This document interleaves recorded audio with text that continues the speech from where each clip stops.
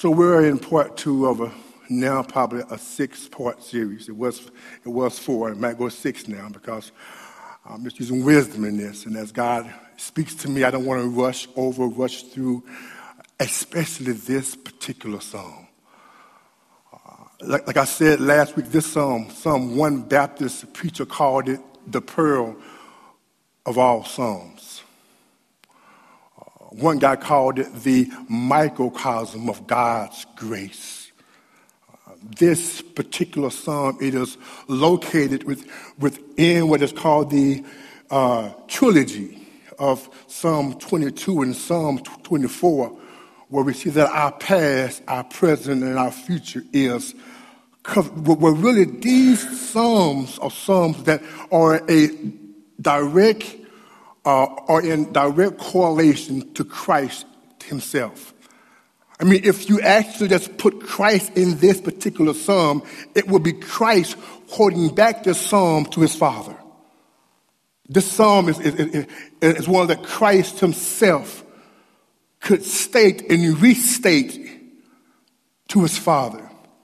And yet it's full of promises for us today, written by a man who himself was a shepherd.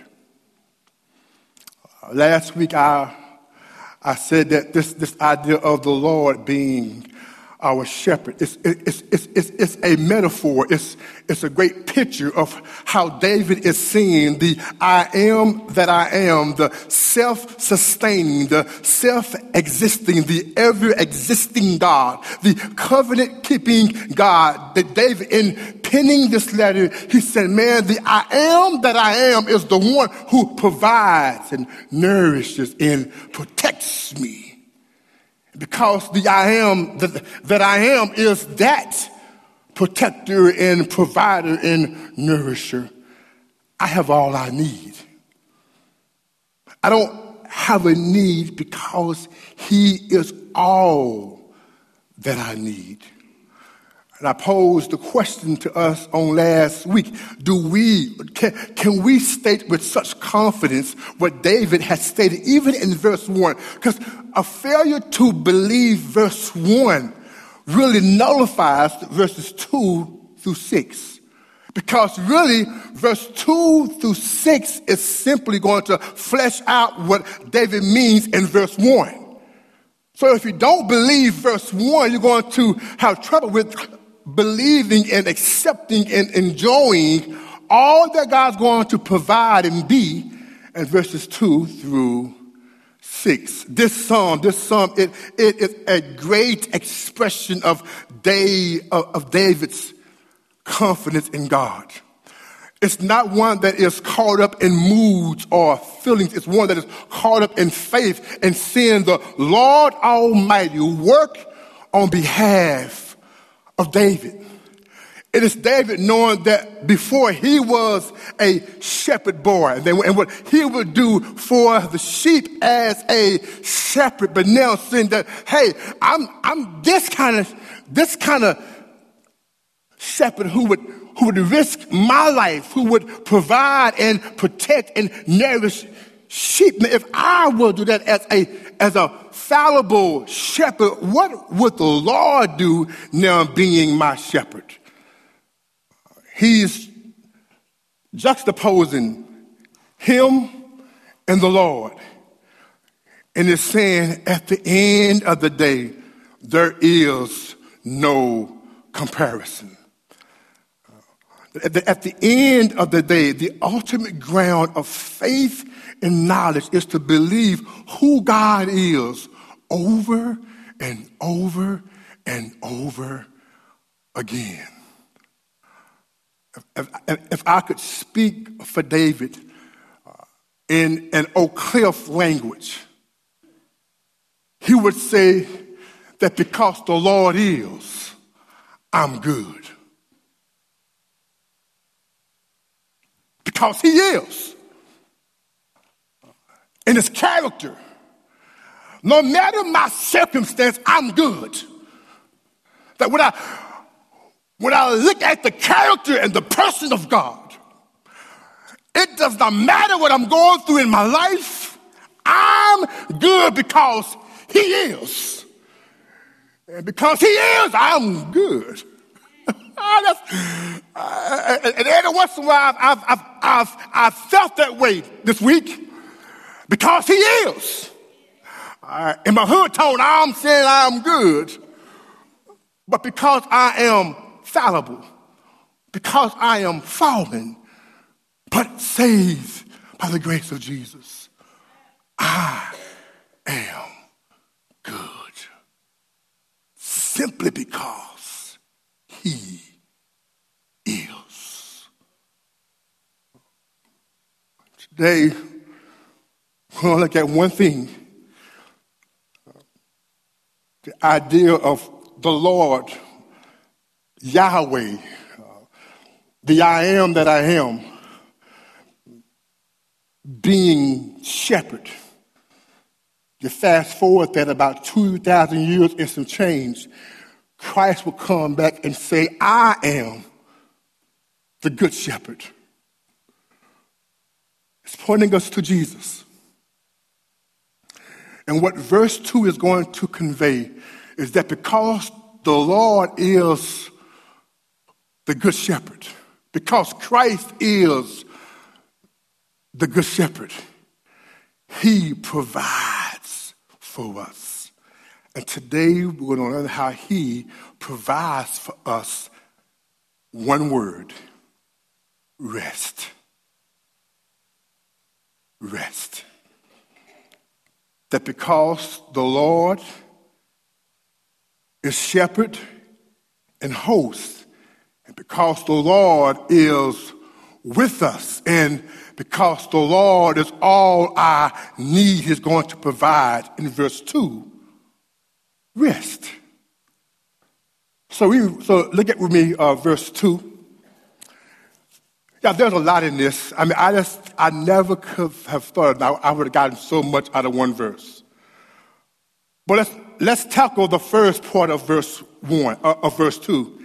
He says, he lets me, the ESV says he makes me. The King James says he makes me. Here he says he lets me lie down in green pastures. Don't forget now, he's picturing God as a shepherd. So now he's become the sheep. And it's a metaphor. It's a picture of how we ought to see ourselves and how it is a good way for us to see Christ, who says he is the good shepherd. And he says, he lets me lie down in green pastures. Now, if you study sheep are a very different animal. They are a different animal that David likens himself to in this text.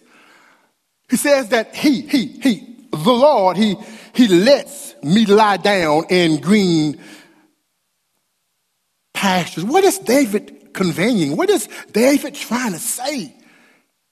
Because sheep only lay down in two different scenarios. As a matter of fact, even before I get there, did you not know that sheep would not lay down if there's a threat of death and disease? That if a sheep would sense that there is there's a threat of their lives. One guy said that even if there were flies and parasites, the sheep would not lie down in fear of catching a disease. So because they would be so stressed out over these flies and these parasites, sheep would not lie down. And not only would they not lie down when there's fear of disease, they wouldn't lie down if there's fear of threat of death. If they didn't feel safe and secure in the pasture, they would not lie down. But also, and this tripped me out, did you not know that sheep would not lie down if there was discord among them? Sheep. Said if homie over here got a problem with me over here, I can't lie down until the shepherd makes it good. Sheep will not lie down if there's discord. I'm talking about the not so bright sheep. If there's a fear of disease, death, and or discord, they wouldn't lie down. But the text says, he lets me lie down in green pastures. But also, if you saw a sheep lying down, eating green herbage or green grass, that was a great indicator that that sheep was sick. Sheep never eat lying down. If you found a sheep lying down, eating green grass, because they was known to eat on all fours. So if you found them eating on green grass, the shepherd, being the shepherd who loves and cares, he would come to the sheep, get down on the ground, put the sheep in his lap, and find some sweet feed and begin to feed the sheep sweet feed to help the sheep get back to health. And when the sheep would get back to health, the shepherd would raise them up, and the sheep would begin to eat on his own. Sheep, if found eating while laying down, were sick. So you have sheep who were stressed out, that wouldn't lie down, sheep who were sick, who wouldn't lie down, who would lie down to get up again, to get to eat again, just to lie back down. But then you have sheep who were satisfied. Sheep who were satisfied, who were full by grazing the grass, by grazing the pasture. Did you know that sheep have about 3 different stomachs, kind of like cows? So when sheep would eat the grass, they wouldn't really digest it. They would eat it, and they would store it into this stomach, into that stomach, into this stomach. And when the shepherd would lead them to a nice, shady place, the sheep would then lie down. What the sheep would do is that they would regurgitate the food like a cow over and over and over. So they would enjoy morning's breakfast at noontime. They would enjoy morning's breakfast at dinner time. And that kept the sheep busy all day long. And so the shepherd, he would make sure that the sheep were not stressed out, that the sheep were not sick, that the sheep could become satisfied, that they then could lie down and rest. Sounds kind of familiar. Of what the shepherd would do to ensure that the sheep could rest. While we see here the shepherd that David is talking about is a man, isn't it good news that we got a shepherd? That when we are stressed out, that we not only have a shepherd that will do whatever it would take for us not to be stressed out, but we have a shepherd who would give us his peace. That if you are a sheep of his, he's promised in John 14 to give you his peace, not as the world gives it, but he promised to you to give you his peace. But not only that, the very thing that will cause you to be stressed out, death and disease, Christ would not only come down and to coach a sheep to health, he would go down to the grave, get up again, eradicate the thing that caused us sickness, sin, and death. He will also get up, go to the cross, take the thing that caused death, put it upon himself, and give us his righteousness, that we would not be sick sheep again. That because of what Christ has done, what he took for us on the cross and what he went down to on the grave, we can be stress-free, sick-free sheep, satisfied and laying down in green pastures, all because of Jesus. We don't have to be stressed out. We don't have to walk around mourning and having a pity party. Christ has died to set us free. He's died to give us his joy and his peace and his love. And because of what he's done, what he has provided for us, we can have peace. We can have rest. Rest. He makes us to lie down in green pastures. In John chapter 11 and 10, I mentioned that he said that he was the good shepherd. And so that is good news for us this evening.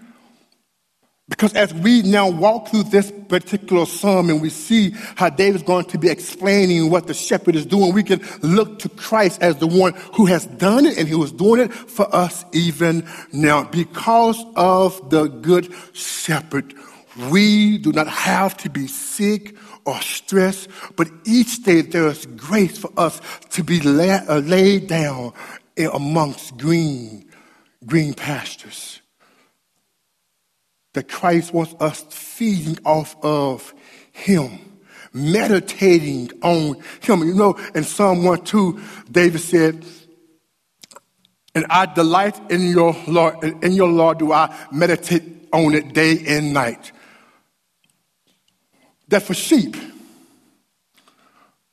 who know Christ as the good shepherd, and when we spend time with Christ in the morning as a satisfied sheep, that he allows us in those moments to taste and see that he is good, so that during the day we can regurgitate. Well, he showed us of himself that morning, and we can enjoy him at noon, that we can enjoy him at night, that we have the ability, as we meditate on the goodness of God, seen in Christ, we can be satisfied. And he, not ourselves, he lets us to lie down in these green pastures. It is he that says in Psalm 91:16 that will satisfy us with long life and will show us his salvation. Man, are you satisfied today? Are you allowing the good shepherd to put you in good pasture? To meditate on him day and night? Are you feasting on his word? Are you praying? Are you praising? Are you enjoying him all the day long as you meditate on his person, as you meditate on his work in word in your life? Christ wants to lie you down in green pastures and give you rest. Number two, he wants to lead you beside quiet waters. Quiet waters. It is key that when it comes to Jesus as our shepherd, providing for us rest and how he lies us down in green pastures. He wants to lead us beside also still waters. Back in these days, these shepherds, they never drove the sheep. They always led the sheep. So the sheep would hear their voice and they would follow the shepherd. Now, this is kind of pinned like in the eastern region. So in this region, there would be, times of extreme heat and dryness. And because sheep are made up of 70% water, the shepherd feared that the sheep would actually become dehydrated real easily. So it was pivotal for the shepherd to always know where there was streams of water. Now, it says he would lead them beside quiet waters. Now, when you know, the sheep were two things. They were dumb, and some say blind. So when a sheep would become dehydrated from a lack of water, because the shepherd hadn't found them water at the time, they would stray away. And because they had all of this wool on them, when they would get into certain types of water, running waters, the waters would get on their wool and they would become heavy, fall into the water, and then drown. And so what the shepherd would do was dig a hole or a pond beside the stream, beside the pond, that the sheep could come and drink out of peacefully. That the shepherd will go through all of this to ensure that the sheep would not become dehydrated or drown. So they would dig a small pond around the streams, and he would lead the sheep to the ponds so they would be hydrated and they would find rest for their bodies. Now, when you think about these pastures and when you think about these waters, it connotes two things. These are two examples that provide an extension of the same picture. For green pastures and for waters, when you bring them together, they provide a means of rest for the sheep.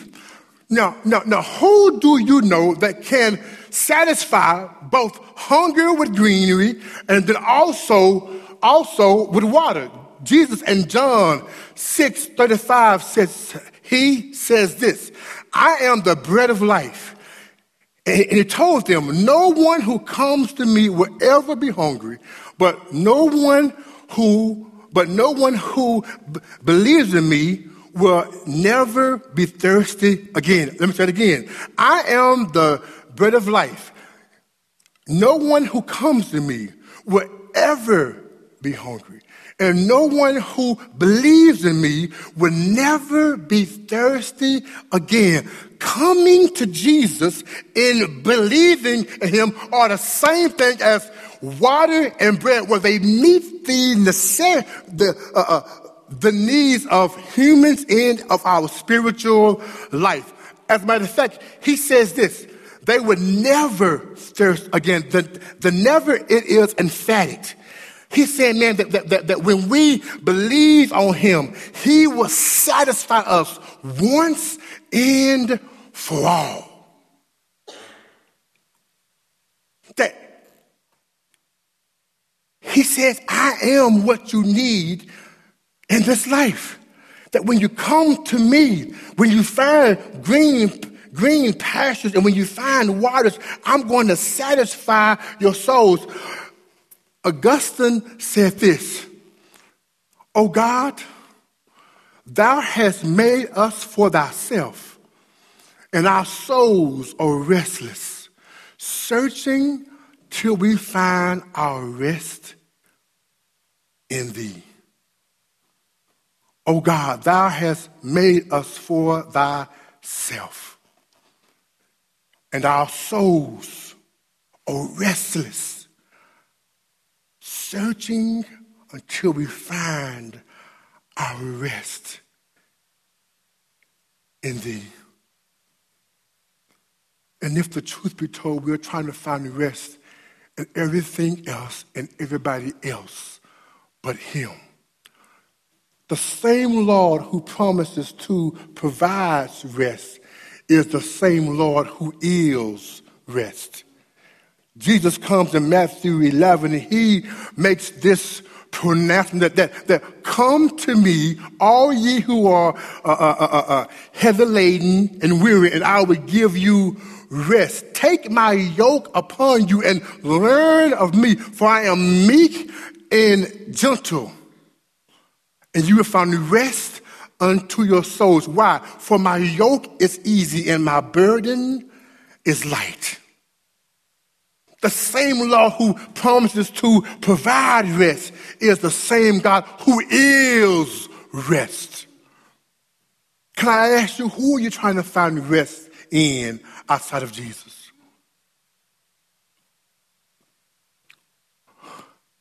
If you're trying to find rest in a particular relationship, you won't find it. If you're trying to find rest in better health, you won't find it. If you're trying to find rest in a better marriage, you won't find it. If you're trying to find rest in a better circumstance of any kind, you won't find it. Rest is found solely and provided by Christ and Christ himself. And if you're not seeking and pursuing him for rest, he won't give you rest. He is the only one that can give you rest in the midst of suffering. Because suffering because it is not the circumstance that grants rest, it's the person that gives rest. And that's Christ. I don't care what you go through in life. He says, come to me. Come to me. I will give you rest to your souls. Not rest in your marriage, not rest in your account, not rest at your job. Rest is found from within and produced from within. You can't find rest nowhere else. And because he's promised to meet our needs, bread and water and things of that nature, and because those needs are met and found in Christ, those physical needs, those external needs, our internal needs, and the eternal needs are all found in the person of Christ. And when we go to him to meet our needs, we will then find rest. Rest. God is faithful to grant you rest. But maybe you're asking, well, how is God going to provide? How is God going to grant that rest? That's a good question. Let me just quickly mention these three things, and then I'm going to sit down.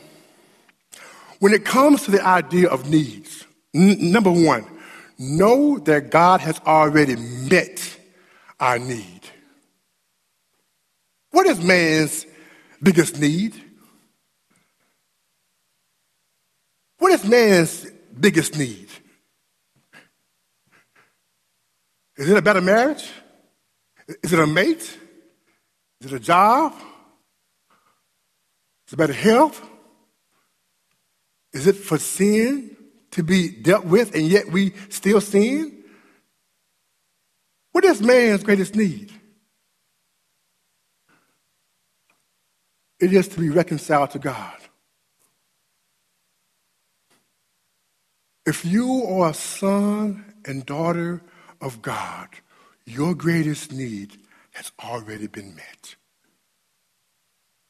You are a son and a daughter with God, and that will never change. What did sin do? Sin simply separated from what we was called to enjoy, God forever, a relationship with him.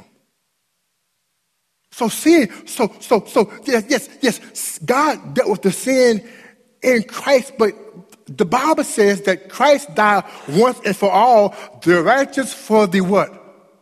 Unrighteous, that he may bring us to God. Your greatest need, if you are a son and daughter of God, has already been met. You've been reconciled to God.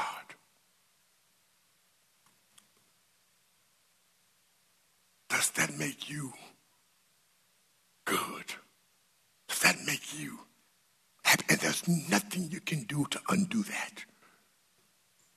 Your greatest need has already been met. So you can rest in that. If you live 30, 40, 50 years, and we will sin, the greatest need has already been met. That will never be undone because of Jesus. Number two, God knows our need. Now, we're told in the Bible to make our requests known to God. Let me tell you this, that making requests to God is not the primary thing in prayer. The primary item or agenda in praying is that you need God. That when I'm praying, God already knows what I need. He wants to know how much I depend on him to meet that need. So that's what prayer displays. God, I need you to meet this need. I know you already know what it is, but sometimes I get in the way. I try to do it for you, God. But God, when I come to you praying, I'm saying I need you to help this need be met. There are needs that we have that needs to be met. And what God is saying, can you depend on me to meet those needs? Now, you have to know the difference between a need and a desire. Because many of us, we come to God with these fleshly desires, having these motives that are led by our flesh and not by God. But I promise you, if you spend enough time with God on your knees, he'll turn you that desire into a need. He'll shape your heart within what you're praying on what he wants you to pray. If you delight yourself in the Lord, he will give you your heart's desire, but only after you've spent time with him. God, he knows our needs, and our need after being a son of his, after being reconciled, is also to display, God, I need you. And number three, and hear me on this, God is able to meet our need.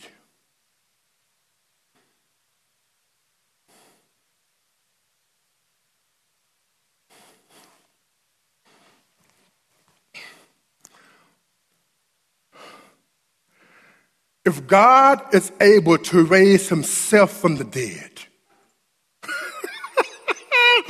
what can God not do?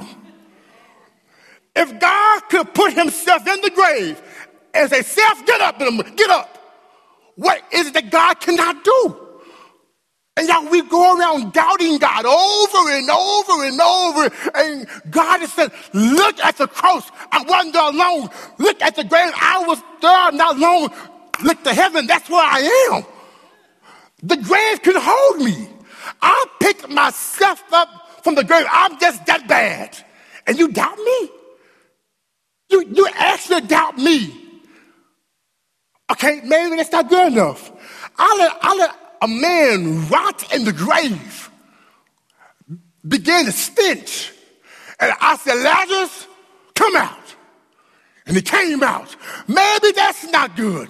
I said to a Red Sea, part, and it parted. I said to a Jordan River, get up, and it lifted up. I said to the mute, speak. To the deaf, talk. To the blind, walk. What can I not do? I raised myself up from the dead to meet your greatest need. What is it that I cannot do for you now? Listen, I'm going to give you water, bread, and shelter. But I'm also going to give you everything you need to fulfill my purpose for you in this life. Whatever you need to fulfill my purpose for your life on this earth, I will give it to you. Do you believe? Why? If we really believe that, then we can rest. It's vain for you to stay up early and to eat the bread of toil, the Bible says. Why? Because he gives his beloved sleep. He says that because I, the shepherd, am able to lie you, to lie you down in green pastures, to remove the threat of death, disease, and discord. Because I took what made you sick on the cross for you. And because I gave you who I am, I gave you my righteousness. And on top of that, I gave you the same spirit that raised me from the dead to help you not get sick. But if you just ask him to fill you over and over again, he will. Because the Lord is our shepherd, we don't have a need. He lies us down in green pastures. He removes the things that would prevent us from lying down. And he leads us to quiet waters. Christ can both satisfy your hunger and thirst. So, Father God, right now we thank you.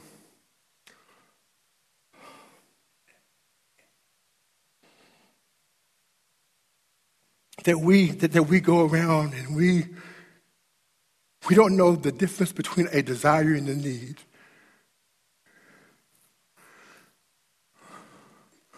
And we ask you for all of these things that are not of you, and we wonder why we can't get any sleep at night.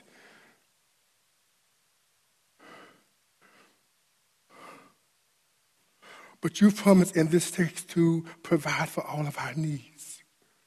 The basic needs that we have, bread and water, is like believing and coming to you. They will meet our human needs and our spiritual needs. And all of that you've promised to meet in Christ. We read on last week that Christ, he has met external needs, he's met internal needs, he's met eternal needs.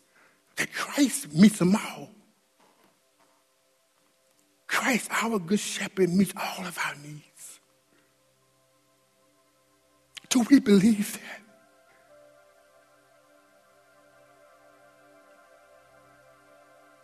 And Father, while we are waiting, help us to believe that our greatest need has been met.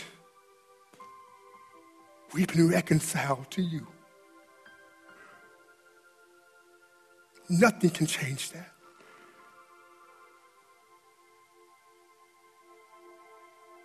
And because we've been reconciled, help us now to depend upon you, God.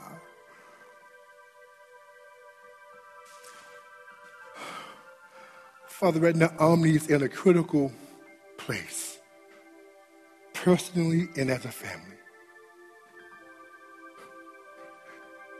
And we need you. We need to rest in you. We need to know that because of Christ, all of our needs have been met. And I don't know where you are right now in this room, but have you put something or somebody else above God as a need? Have you told God, if you do this plus Jesus, I'll be okay? If you remove that person plus Christ, I'll be okay. He said, no. You are okay because I promise to give you all that you need, that you might have rest now in Jesus. Are you resting in Jesus? Have you yoked yourself up with the one who is gentle and meek? Who's promised that, hey, my yoke is easy and my burden is light. I promise you, it'll be a restful ride. Right now is a good time in this, man, just to repent if you are a son and daughter of His. To repent. God, I haven't received, I haven't accepted the rest that you've given me in Jesus. I'm still doing this and doing, I'm not content. I'm not that sheep that's lying down. I'm standing because, God, something is stressing me out. And I don't know what that is, and God says, look to me. Come to me. Believe in me. And I promise you will never hunger again. You'll never thirst again. I will satisfy my sheep.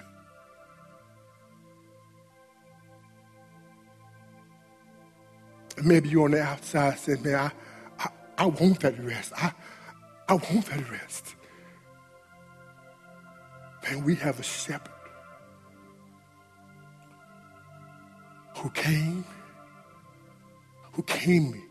in flesh, who lived a perfect life, who died a hideous death, simply to satisfy the wrath of a loving and just God. He absolved everything that would cause God to bring down his wrath on you. And in place of you, if you accept what Christ has done for you, he said, what I brought down on Christ is good enough. You would never experience my wrath because Christ has experienced it all for you. And he got up from the grave to ensure your salvation.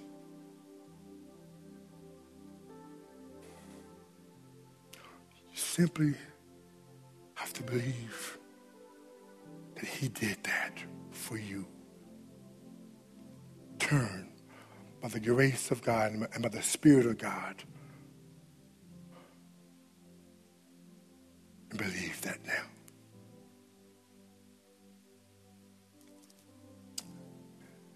Right now is a good time for us who are here that are his sons and daughters, man, just to come and to receive, to feast on the body and blood of Jesus. When we come down, we should come down at ease. We should come down at peace because of what Christ has provided for us. This is a restful meal. It's for those who believe that Christ came, that he's doing a work even now, that he will come again. And so we take communion as a remembrance of that. It also is a meal that says your needs are satisfied.